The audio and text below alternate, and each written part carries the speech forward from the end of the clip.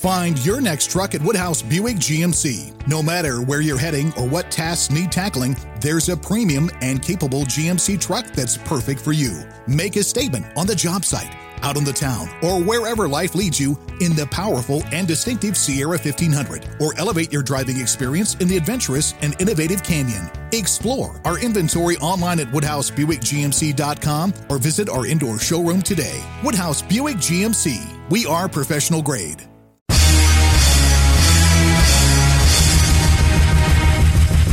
This is America with Rich Valdez, powered by PolitiWeek.com. And Rich Valdez is with us, former Christie administration official. You worked for Chris Christie, you've been in politics, done a lot of public service stuff. Rich Valdez, columnist now with the Washington Times. This is America. Richie V, you're on the air with the nation. This is America with your host, Rich Valdez. What's up, America? I am Rich Valdez, Valdez with an S, your liberty-loving Latino amigo, El Conservador, and we are here live in New York, 17 blocks from Madison Square Garden in New York City. Now, check this out. We're talking about guns and goons and government waste. But first, I want to talk about what Donaldus Magnus, El Trompito, the 45th president of these United States, El Presidente, had to say in his interview with Sean Hannity in our third segment. Right now, I want to jump right into what's going on with everything across America. Now, when I say I want to talk about guns, that's not really what I want to talk about precisely. In a roundabout way it is. You see, look, there's this restaurant that I go to in the morning. And, I get my coffee there, and there's a woman online. And she tells the woman at the counter, how many more shootings do we need to have before they do something about it? And immediately in my brain, I think to myself, who is this they that she's talking about when she says they do something about it? Moreover, I think to myself, how many more drunk driving deaths do we need to have before they do something about it? For that matter, how many more murders of any kind do we need to have before they do something about it? Now, of course, this woman had her heart in the right place. It's a question she was rhetorically asking, but it was misguided because obviously it's a false equivalency. It's a logical fallacy. She's making an equivalence between two different things, but it's based on faulty reasoning. She's trying to compare two things as if they're actually worth the same thing when they're not. It kind of creates this presumption that people are allowing this to go on. And that's false. Nobody's allowing bad people to do bad things. I mean, like I said, how many more murders do we have to have until somebody does something about it? Now, of course, when I put it that way, it sounds a lot more illogical because it is illogical. Now, why does this matter in the first place? I think it matters because the media has access to all of the same information that you and I have access to, but still push the story that guns are what's violent. They push this whole gun violence narrative. Of course, that's because they want to limit and eventually end legal gun ownership. But that doesn't stop the bad guys from doing what they're going to do with guns or with cars or with knives or with anything else. So if we use logic instead of emotion, we realize that the problem is with people, within their heart, within their mind, not with the gun. Years ago, I wrote a column. I was a columnist at the Washington Times, Community's Digital News. And I wrote an article in April of 2013, so 8 years ago. And I'm going to read you a passage from it. And I want you to tell me if what I wrote about 8 years ago, if it's still relevant today. The article's entitled, The A-List on Americanism. That's the name of the column. The article's called Gun Control or People Control. Washington Times, April 2nd, 2013, April 3rd. President Obama recently spoke, surrounded by relatives of the children slaughtered last year in Newtown, Connecticut, from the White House saying, quote, shame on us if we've forgotten. He excoriated Congress in his March 28 speech, a sharp retort following comments suggesting that President Obama was dragging his feet on new anti-gun legislation. That's what the critics called. And they called the measure that he introduced this year unconstitutional, arguing that they violated the Second Amendment. I'm one of those critics. They consider his actions opportunistic, taking advantage of anti-gun sentiment in the wake of the Newtown massacre, Sandy Hook. Now, one politician who did jump on the media tidal wave following the heartbreaking Sandy Hook elementary school murders was New York City Mayor Michael Bloomberg. Bloomberg, who co-chairs the, quote, Mayors Against Illegal Guns Coalition, has organized a multi-state campaign with more than 120 events designed to push individual states to demand common sense gun reforms regarding gun violence, quote unquote, making their national day to demand action. Now, meanwhile, Second Amendment supporters and the National Rifle Association, the NRA, they won a victory when then Senator Harry Reid announced that he would drop the provision in the Senate's gun bill banning assault weapons, a move that his supporters say upholds Americans' rights to defend themselves, according to the Second Amendment Foundation. Now, what's interesting here is, again, this is 8 years ago. Harry Reid is long gone since then. Obama's long gone since then. But these guys are all doing the same thing, taking advantage of situations and wheeling and dealing to try and limit and eventually end legal gun ownership. That's truly what they're after. They're not really after stopping violence, because you can't stop the depravity of one's heart, right or wrong. Now, in the rest of this piece that I write, according to the Second Amendment Foundation, self-defense is a human right.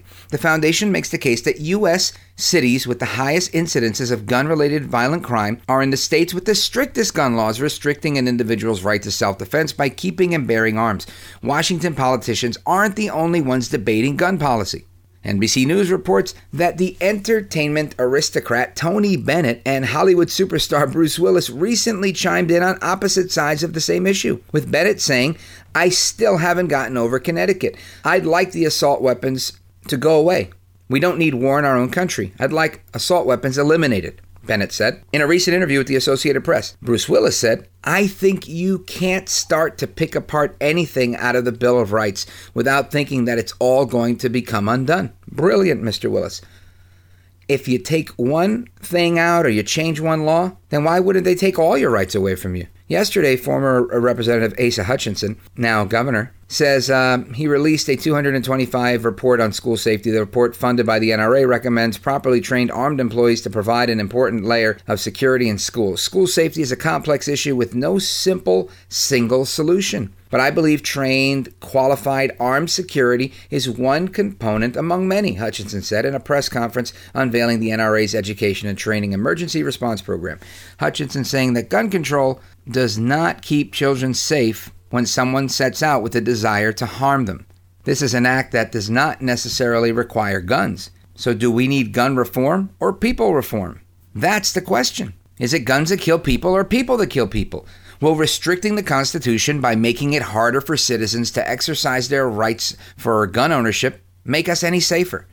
Will it prevent the perpetrators of violent crime from illegally obtaining guns? Of course not. Will stricter gun laws or enhanced background checks stop muggers, bank robbers, or serial killers? Nope again. Or will allowing citizens to exercise their right to use guns, defend their families and property against muggers, bank robbers, and serial killers make us all safer? Well, amen. I agree with this guy, Rich Valdez. He did a good job here. So some say that enacting stricter gun laws on law-abiding citizens to prevent gun violence is like restricting car ownership to prevent car theft or vehicular homicide. Others argue that the benefits of stricter gun laws are worth lots of costs, and they leverage the emotions that accompany the tragedies like Newtown, Sandy Hook, to make their case. Americans on Main Street and on Capitol Hill are increasingly skeptical. Public support for gun control has weakened, according to a lot of different polls, from CBS News, CNN, etc., at least back in 2013. Real solutions will be difficult to find if we as parents, voters, and concerned citizens don't ask ourselves some tough questions about what we expect gun laws to accomplish. Why is there so much gun violence in America? What the heck is gun violence to begin with? And whether or not we need more gun reform or people reform. Who do you agree with, Tony Bennett or Bruce Willis? Most importantly, why? This, to me, is the issue. It's always been the issue. And it's not just about guns. It's on anything. It's people. When we're talking about the left, we're talking about people. If people are depraved in and of themselves, within themselves, then the problem is dealing with people. It's dealing with broken people, not with limiting a law-abiding citizen's right to get a gun. Anyway, just wanted to share that with you. Keep it locked right there, because coming up next, again, we're going to play that clip from Trump sitting down with Hannity, plus Maxine Waters, the judge blasting her back, Officer Brian Sicknick, the results of his autopsy, and so much more. Keep it locked right there. I'm Rich Valdez. This is America. This is America.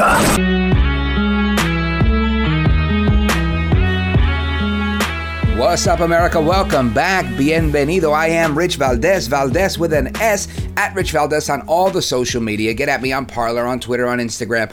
I'm looking forward to connecting with you guys and hearing your comments and integrating your input on the program into the program. Now, Maxine Waters has called out the goons. The goon squad have been called out. You've probably heard this clip, but it's not going to hurt you to listen to it again because it's so revelatory. It really shows who she is. Now, again, this isn't the first time. She's done this stuff before. She's called for extreme measures, violence, unrest, getting at people, getting in their faces. Now, listen, I call for some of those things too, not violence and unrest and things like that, but a peaceful protest for people to really just become involved as activists, for people to stop just staying home and saying, it's the key here to success is going to be for me to do more letter writing to my congressman, more keyboard warrior stuff on Parler and Twitter and whatever. That's not really going to change America because we're talking to the same people. But again, if you can grow your following on these social media platforms, then you are reaching new people. So that's a good thing. But my point is we do have to go beyond whatever it is we're comfortable with, right? That's why I'm thinking of adding a 4th episode every week of This Is America. Not sure if I'm going to do it yet, but you guys let me know at Rich Valdez, or you can go to richvaldez.com. TheRichValdez.com is our website where you can go to the Contact Rich section and drop a note and let me know what your thoughts are. I do read them and I really appreciate the feedback. Anyway, Maxine Waters, she's called for violence yet again. Now, you've heard her do it in the past, and you would think she might have learned her lesson. No, not so fast. Maxine Waters is at it again, or Mad Maxine, as some of them call her. But I want you to listen to this clip from Maxine Waters. Check this out. We're looking for a guilty verdict. We're looking for a guilty verdict, and we're looking to see if all of the fault that took place and has been taking place after they saw what happened to George Floyd, if nothing does not happen, then we know that we've got to not only stay in the street, but we've got to fight for justice. But I am very hopeful, and I hope that we're going to get a verdict that will say guilty, guilty, guilty. And if we don't, we cannot go away. And not just manslaughter, right? I mean... Oh, no, not manslaughter. No. This is guilty for murder. I don't know whether it's in the first degree, but as far as I'm concerned, it's first degree murder. Congresswoman, what happens if we do not get what you just told? What should the people do? What should protesters on the street do? I didn't hear you. What happens? What should protesters do? Well, we got to stay on the street, and we've got to get more active. We've got to get more confrontational. We've got to make sure that they know that we mean business. Now, the problem here with Maxine Waters and these calls for all this crazy stuff is that it puts people in a bad situation. First of all, you've got the judge in the Derek Chauvin trial who pretty much blasted her, saying that, this is something he wished Congress would not do. And I got to agree with him. In particular, I wish it was something Maxine Waters wouldn't do because she's just so annoying when she calls for all of these things. And that voice of hers, which I haven't figured out how to do an impression of her yet. But I'll get it. You'll be the first to hear it. Check out what the judge had to say. Listen to this. I'm aware of the media reports. I'm aware that Congresswoman Waters was talking specifically about this trial and about the unacceptability of anything less than a murder conviction and talk about being confrontational, but you can submit the press articles about that. This goes back to what I've been saying from the beginning. I wish elected officials would stop talking about this case, especially in a manner that is disrespectful to the rule of law and to the judicial branch and our function. I think if they want to give their opinions, they should do so in a respectful and in a manner that is consistent with their oath to the Constitution, to respect a co-equal branch of government. Their failure to do so, I think, is abhorrent, but I don't think it has prejudiced us with additional material that would prejudice this jury. They have been told not to watch the news. I trust they are following those instructions and that there is not in any way a prejudice to the defendant beyond the articles that we're talking specifically about the facts of this case. A congresswoman's opinion really doesn't matter a whole lot. Now, if that weren't bad enough, the lawyer for Derek Chauvin, the defense said, you know what? This is tainting everything. Everybody knows what's going on. We're getting alerts on our phone because Maxine Waters is spitting all this dribble all over the place. Listen to this. My phone gives me alerts on things that just happened. I mean, you can't avoid it. And it is so pervasive that I just don't know how this jury, it can really be said to be that they are free from the taint of this. And now that we have U.S. representatives threatening acts of violence in relation to the specific case, it's mind-boggling to me, Judge. Well, I'll give you that Congresswoman Waters may have given you something on appeal that may result in this whole trial being overturned. So it's true that this goon squad may, in effect, really screw things up for everybody, right? For the left in particular. But somebody that doesn't agree is Jen Psaki. That's right, Jen Psaki, silent P, of course. She says that, well, I'm not sure, blah, blah, blah, blah, blah, blah. She dances around this whole thing with respect to Maxine Waters' call for violence. Listen to Jen Psaki. Check this out. You talked about how the White House is preparing for whatever that verdict is. Congresswoman Maxine Waters said over the weekend that we've got to stay on the street and we've got to get more active. We've got to get more confrontational. We've got to make sure that they know that we mean business. Does the president agree with what she said about getting more confrontational? Well, I can speak to the president's view. He has been very clear that he recognizes the issue of police violence against people of color, communities of color, is one of great anguish, and it's exhausting and quite emotional at times. As you know, he met with the Floyd family last year and has been closely following the trial, as we've been talking about, and is committed to undoing this long-standing systemic problem. His view is also that exercising First Amendment rights and protesting injustice is the most American thing that anyone can do. But as he also always says, protests must be peaceful. That's what he continues to call for and what he continues to believe is the right way to approach responding. Yep. Tap dancing is what she does best. She dances around every question. She will circle back with the best of them. Now, what's interesting to me is yesterday I was supporting my friend Curtis Sliwa. And Curtis Sliwa is a decades-long crime fighter. He's been on this program. You've heard from him many times. So on my way to this event where Curtis Sliwa was speaking at the New York Young Republicans Clubhouse, I was walking from the subway station to the event location, and all I saw was cop after cop after cop in their riot gear, ready to go. You're talking about 5 o'clock, 6 o'clock in the evening. The police vans lining up, starting to put the barricades, closing down streets in Midtown Manhattan. And everybody's bracing for the riots that are to come. It's almost as if, if he gets acquitted, there's a riot. If he doesn't get acquitted, there's still going to be a riot. I mean, whatever the case is. Now, this overreach isn't an overreach for a lot of people, right? So, and what I mean is, they went for murder one, murder this, murder that, manslaughter. They put a bunch of charges on him. I was speaking with America's mayor, Rudy Giuliani, yesterday. I bumped into him at the studio, and he said, you know what? From his purview, if he were the prosecutor, he also would have went with murder one. And I said, really? Wow, how do you figure? And he said, the video I saw, which was, 9 minutes long or whatever, he said the people in the crowd are telling him, you're killing him, he can't breathe.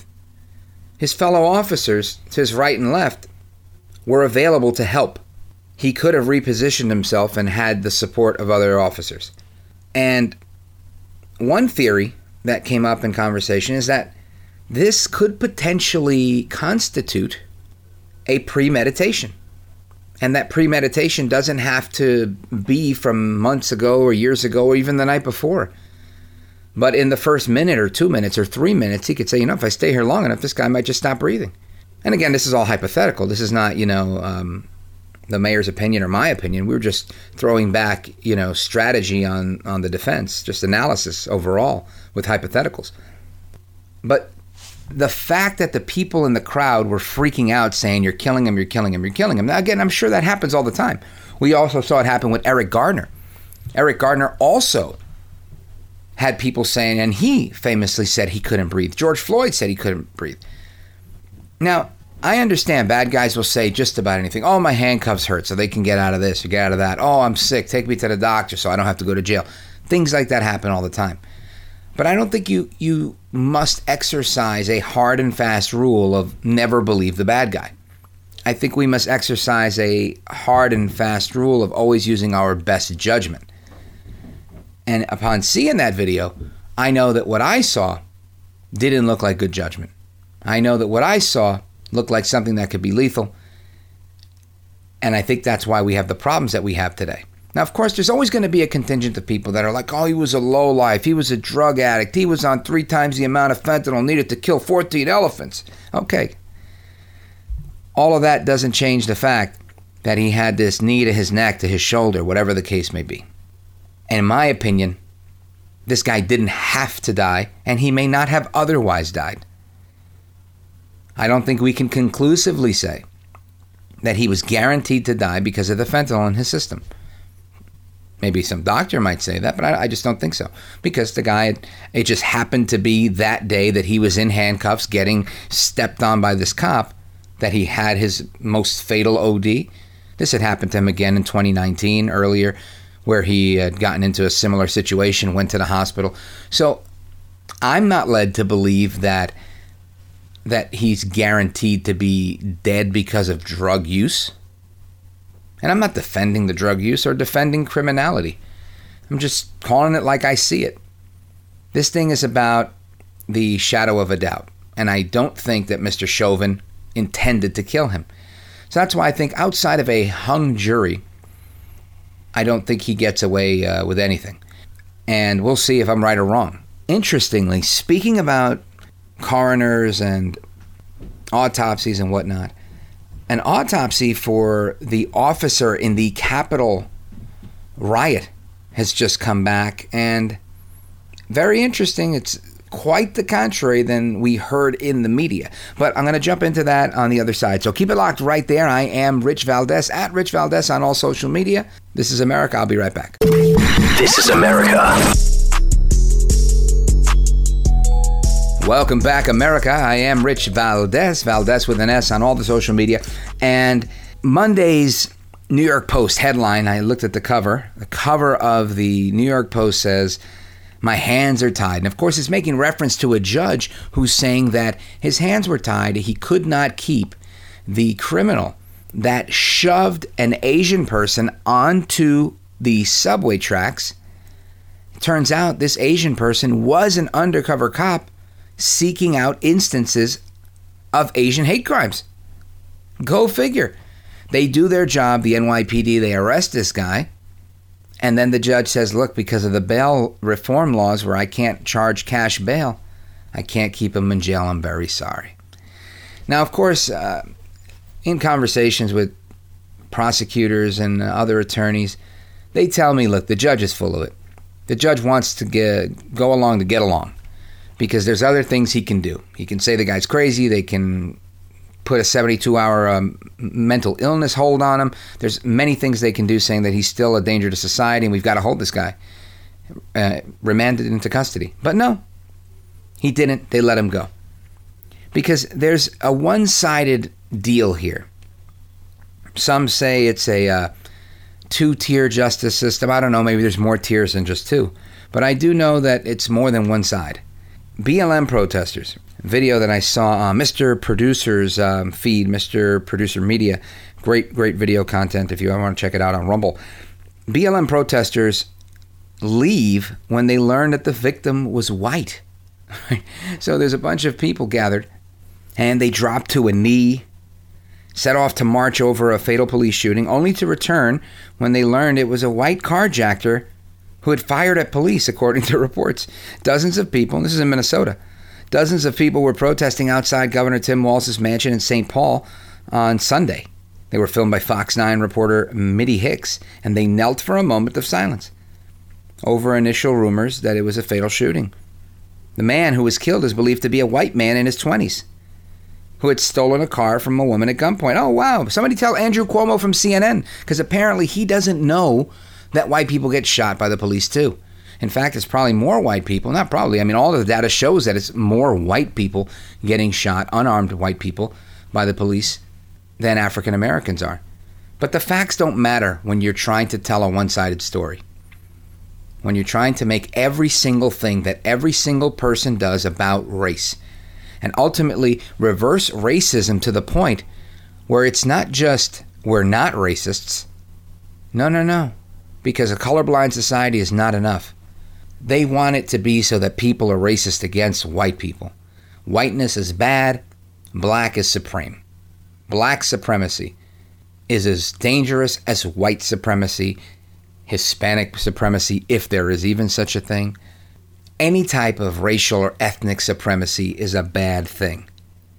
But that's what happens when you have these situations where people want to do whatever the heck they want to do.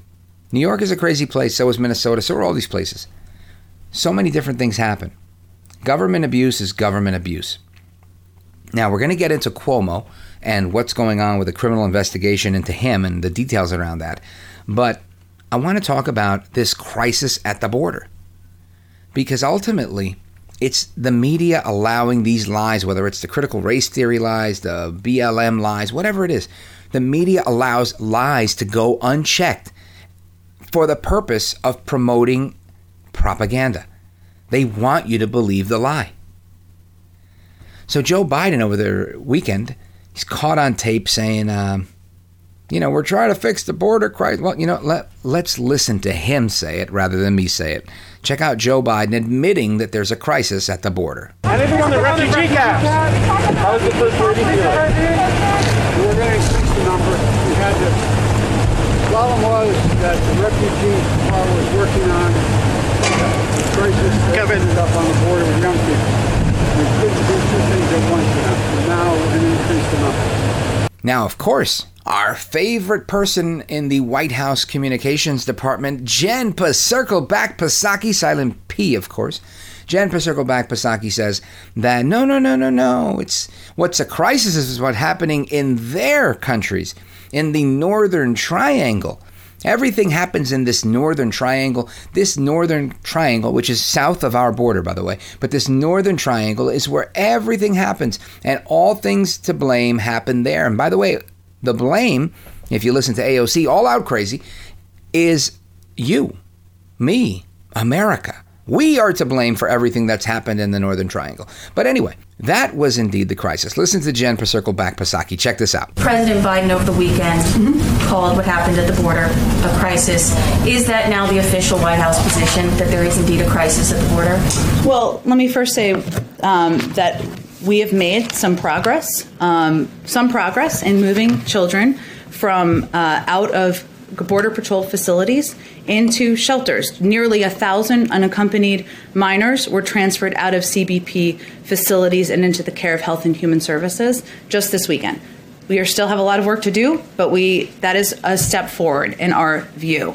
The president does not feel that children coming to our border seeking refuge from violence, economic hardships, and other dire circumstances is a crisis. He does feel that the crisis in Central America, the dire circumstances that many are fleeing from, that is a situation we need to spend our time, our effort on, and we need to address it if we're going to prevent more of an influx of migrants from coming in years to come. You can't make this stuff up. This is one of those things where you got to listen to it and take in every last word because she's just so good at being full of it. That's what they do. That's what the Dems are expert at. But somebody that's expert at calling them out on their stuff, and I don't mean me and you and so many of us in our movement, but I mean the leader, El Trompito. Donaldus Magnus, the 45th president of these United States, El Presidente. He sat down with Sean Hannity, and we have a clip from that interview. I want you to listen to this because he's going to blast Biden in true Trumpian fashion. My question is this. Imagine, well, first of all, your overall take on how dangerous this is. And number two, imagine if you're president and you have, these are Trump's cages overflowing with kids in the middle of a pandemic. Find your next truck at Woodhouse Buick GMC. No matter where you're heading or what tasks need tackling, there's a premium and capable GMC truck that's perfect for you. Make a statement on the job site, out on the town, or wherever life leads you in the powerful and distinctive Sierra 1500, or elevate your driving experience in the adventurous and innovative Canyon. Explore our inventory online at WoodhouseBuickGMC.com or visit our indoor showroom today. Woodhouse Buick GMC. We are professional grade. That with a high positivity of COVID, what do you think the media, because there's been virtual silence on a lot of the aspects. I would argue if it was a daycare center, you'd be shut down and charged with child abuse.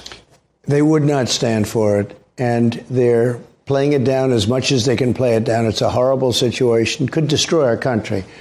People are pouring in, but you'll see something as the months go by.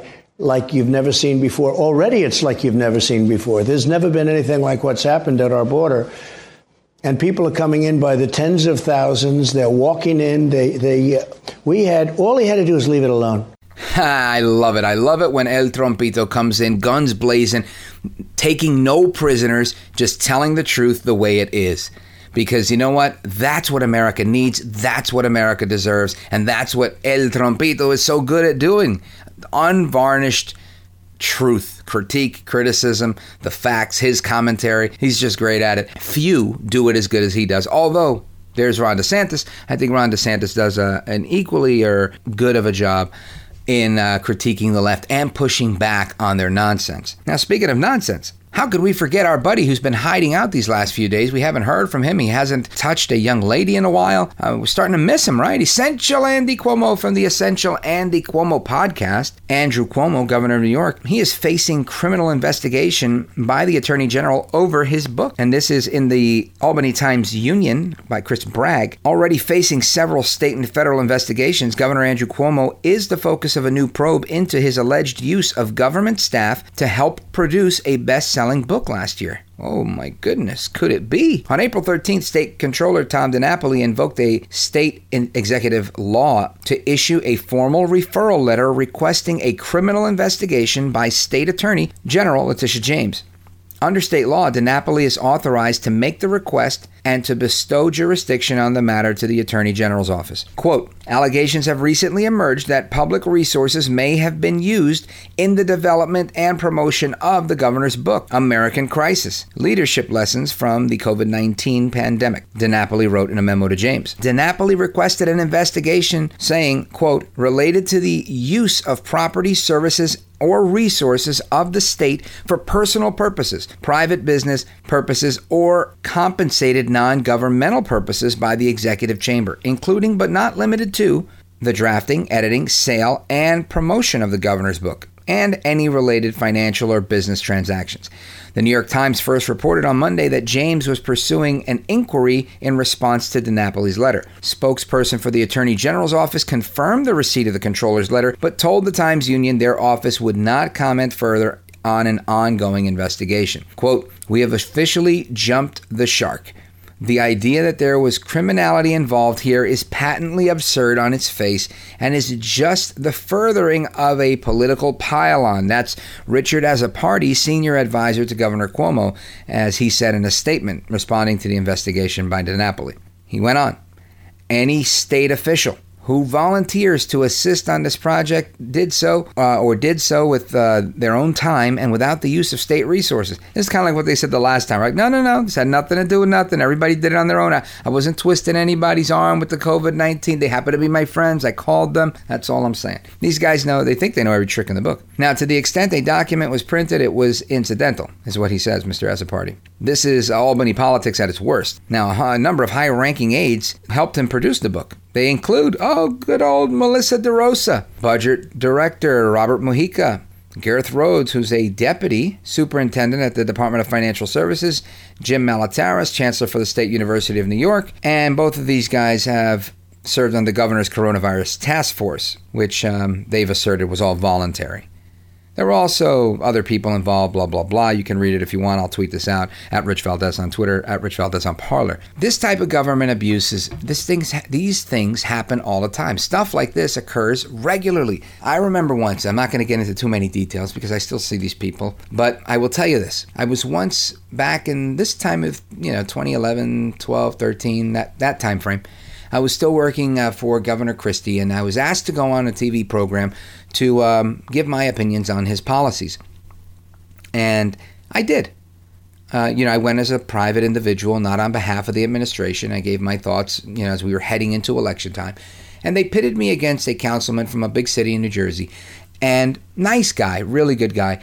But I couldn't help but notice that to do a TV hit coming in from New Jersey, he drove to Manhattan to the TV studio in his official vehicle with his official plates, parked illegally, which he could do because he had official plates from another state, and they figured, hey, the NYPD won't tow us or, give us a ticket or whatever. And did all of that, had an aide with him. It was the middle of the day. I had taken off from work, and I don't know that they did because the state rules that I knew said if I was in a state vehicle and I was going to go do my own election volunteering, that I would have to go on my own dime. I couldn't go in my state-issued vehicle and just show up and park it wherever I want. Be like, no, I'm here on official business. I'm not even in New Jersey. You're not even allowed to leave the state of New Jersey on official business without filling out a form, a travel request form. So, it's just really interesting that those things happen so regularly that people don't even try to hide them, because most people don't realize that that's wrong. I mean, they know it's wrong, but they know that people don't know it's wrong, so nobody's going to call them out on it. Now, I'm not going to make a big deal about that, but I'm just using that one example that stuck out to me. And I've seen things like this happen time and again. So it doesn't surprise me that the Cuomo book, in fact, one article, a different article, was saying that this was sent out from his Cuomo for Governor Inc. email account, using campaign funds for the promotion of the book. I mean, all of it stinks to high heaven, right? This is not a perfunctory witch hunt. This is appropriate. You're breaking the rules. You're using state resources. You're writing this book. You're saying you're terrific. You've presided over the coronavirus deaths of more senior citizens than any other governor. You're a hot mess, a disgrace, a disaster, essential Andy. You're essentially the worst governor in America. Then you pull off a bailout.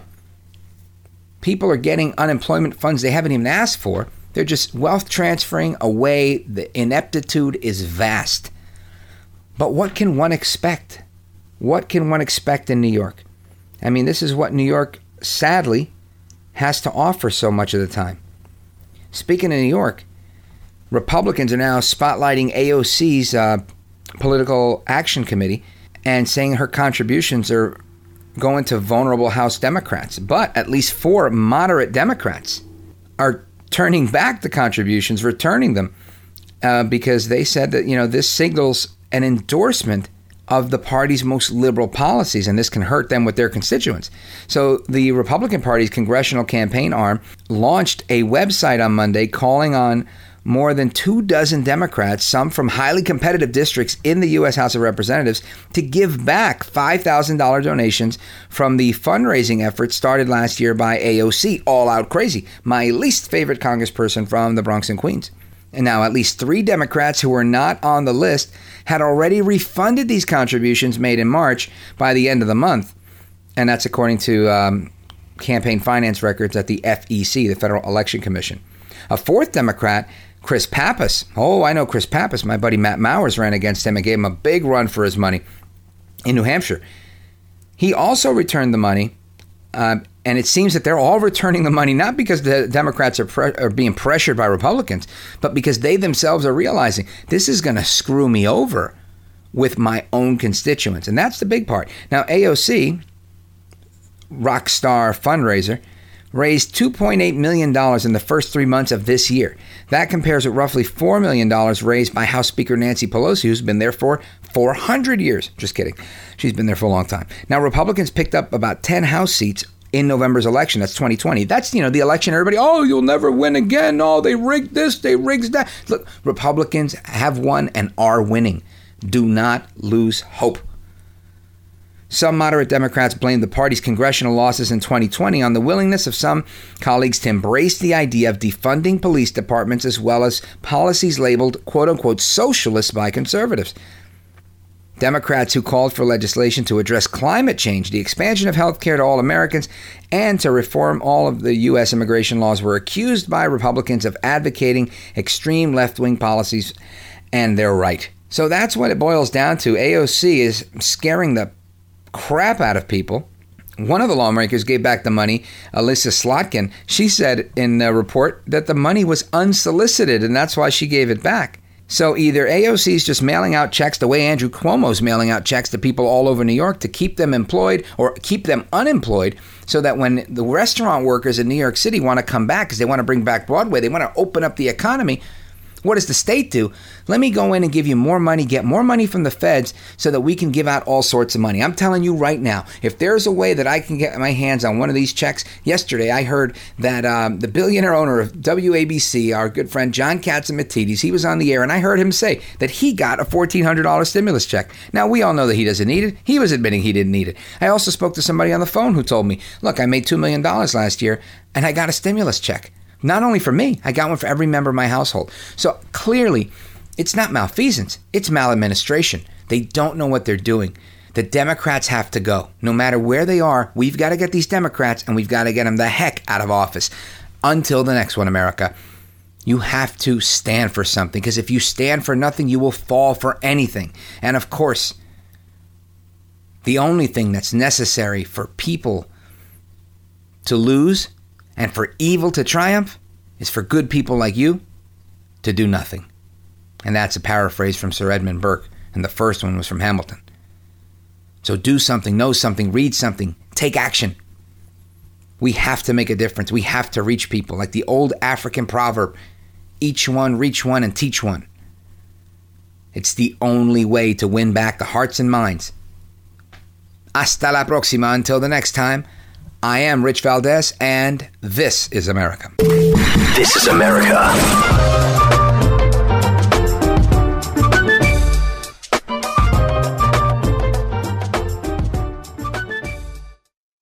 Find your next truck at Woodhouse Buick GMC. No matter where you're heading or what tasks need tackling, there's a premium and capable GMC truck that's perfect for you. Make a statement on the job site, out on the town, or wherever life leads you in the powerful and distinctive Sierra 1500, or elevate your driving experience in the adventurous and innovative Canyon. Explore our inventory online at WoodhouseBuickGMC.com or visit our indoor showroom today. Woodhouse Buick GMC. We are professional grade.